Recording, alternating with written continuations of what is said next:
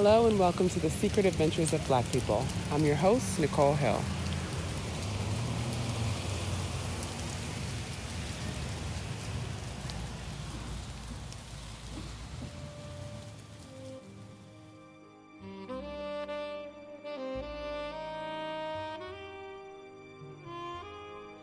It was a cold, sunny December day in 2019 on the streets of London.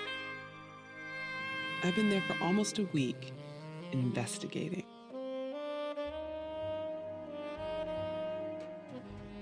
I've gone to Black theater productions, ate at Black-owned restaurants, walked around Black neighborhoods, visited Black history exhibits at museums and libraries, in part because I wanted to support my people, but also I wanted to find the answer to a question that had recently become quite important to me. Were these my people? Maybe it's a little Pollyanna-ish to wonder about, but I wanted to see if their Black, like the British Black, felt the same as my Black, the American kind. I mean, we have very different histories, and being raised in America has made me embarrassingly unaware of theirs. Plus, we did make Idris Elba talk in an American accent for all that time, so maybe they feel some type of way about it. I'm at the Museum of London at the Docklands in front of this exhibit on the Windrush generation. The Windrush keeps coming up on this trip. I like that word, Windrush.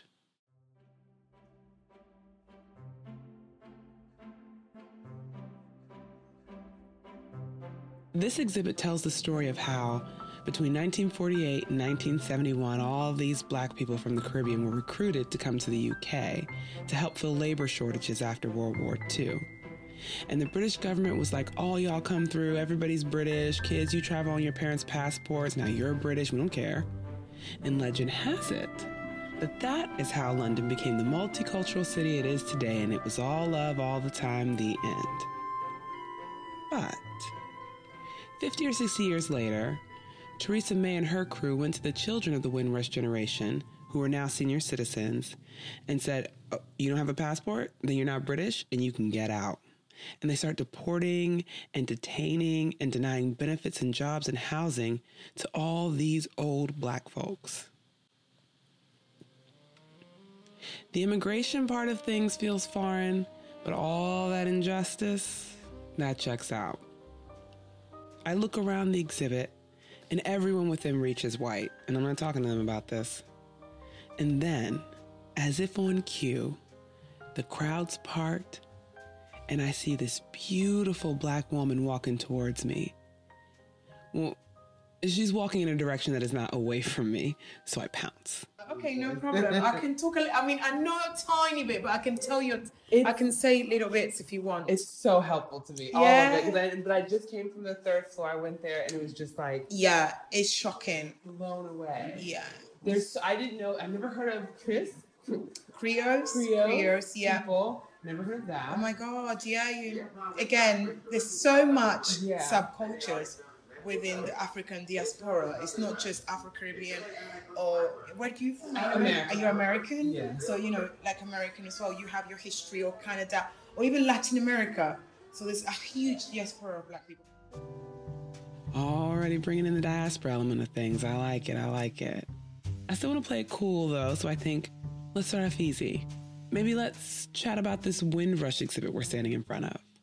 As how in London became like multicultural. Yeah, and the Windrush was it's like symbolic. But there must have been Black people here already, or that was just the first big. I think this was a big one because there were 500 of them that came, but there were Black people that came way before. Yeah, there's Black people always here. But I think this was a big chunk. Yeah. Because they came from that Windrush boat, which is this small video. Okay. Yeah. Yeah, I went to see Dick Whittington and his cat. Oh yeah. Yesterday, which I didn't know was a kid's play. I thought it was I don't even know it. So many kids play like this Paddington, there's this. But yeah. So many, they did it. They cast all the characters as Jamaican. And so they sang this song and they came over on the Windrush and they talked about it. But I was like, what is it? And I saw it in some graffiti where it was like, I guess it was talking about them trying to send the Windrush folks back. And the graffiti was like, Justice for the Windrush generation. Yes. And I was like, what is this? Yeah, and that's what it is, because there's so many injustice that came into it, because like you're asking people to come to a country and participate and they have contributed to the economy, but then you're quickly going to take off the citizenship, and there's a lot of like fear and ignorance attached to it. Okay. I feel like that's enough warming up. I'm ready to get into it. I grew up in Latin America, so again, I grew up in Argentina, but I'm Congolese, so it's a crazy mix. I was gonna say, I hear like a little bit of an accent too. Yeah, like, I got a bit of an accent. Yeah. There's a way of an accent.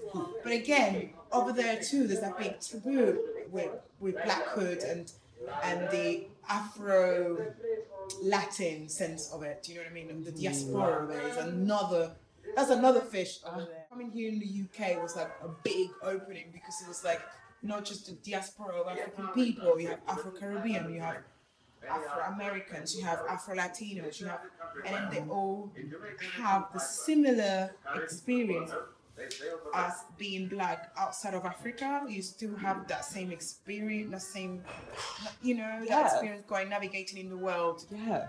That diaspora element of being an African, but not being in Africa, but having the experience of experiencing racism or injustice, or as a woman, injustice as a woman, or whatever. It's like that, and trying to figure out who you are as well in the world. So it's like that's a big one. It's very confusing. Like for me, I'm African American. In America, I'm just Black. But when I come overseas, it's like, well, I don't really want to say I'm African American, because that's ridiculous. Because I don't know anything about Africa. I don't know where in Africa I'm from. And to me, it's even worse, because I am African. Right. I know where I'm from, but I never lived there. Oh. But then I had the culture at home. My parents are Africans, and that happens to a lot of African people. It's really it's a little bit confusing, but then at the end of the day, what I'm trying to say that when you have the experience as a Black person outside of Africa, you pretty much have the same experience like any other Black person in the world. That makes sense. You still want to figure out who you are and where you come from, and those always pop out, because people will always ask you, so where do you come from? And where you really come from. Really come from. Yes. So it's not even about where you come from anymore, it's about where you really come from. I'm here. But I'm here, and then you're always trying to sort your identity, knowing who you are over and over and over. Yeah. It is wild to me that having the same amount of melanin connects us to this degree. I mean, I could have guessed that we'd be able to feel each other even though we're such different kinds of Black. I just wanted to see for myself.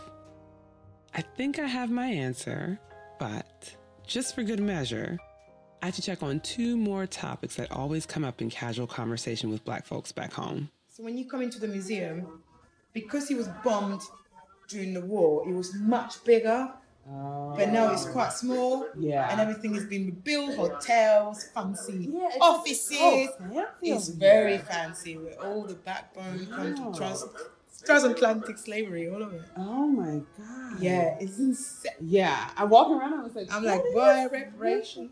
I mean, now, hello. my name.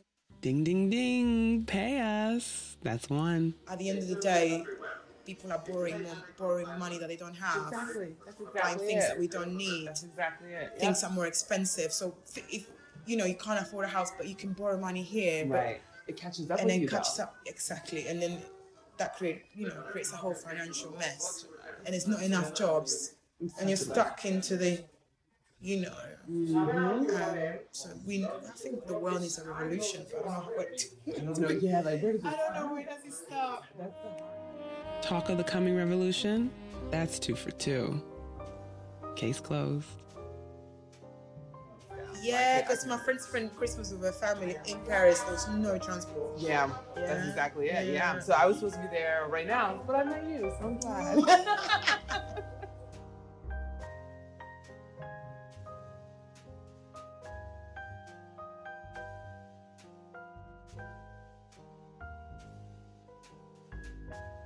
Hey, it's me, Nicole. I'm the producer and host, and thank you for listening to The Secret Adventures of Black People.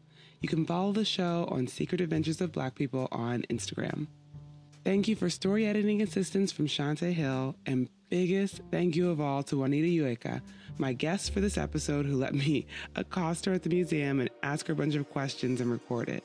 She just happens to be this big deal singer in the UK, so you should absolutely follow her at Juanita Ueca. That's, Juanita and then EUKA on Instagram. It's also in the show notes and stuff. And shout out to the adventurers over at the Black Ticket Project, or BTP for short.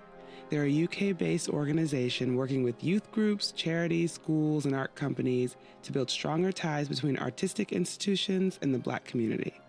Black is in the diaspora. They're buying free theater tickets and organizing transportation for young people and free training and development for aspiring artists and patrons. Almost every day of my trip over there, I saw a Black theater production, and it was heaven. That's the Black Ticket Project on Patreon. See you soon for more stories about Black folks holding it down across space and time.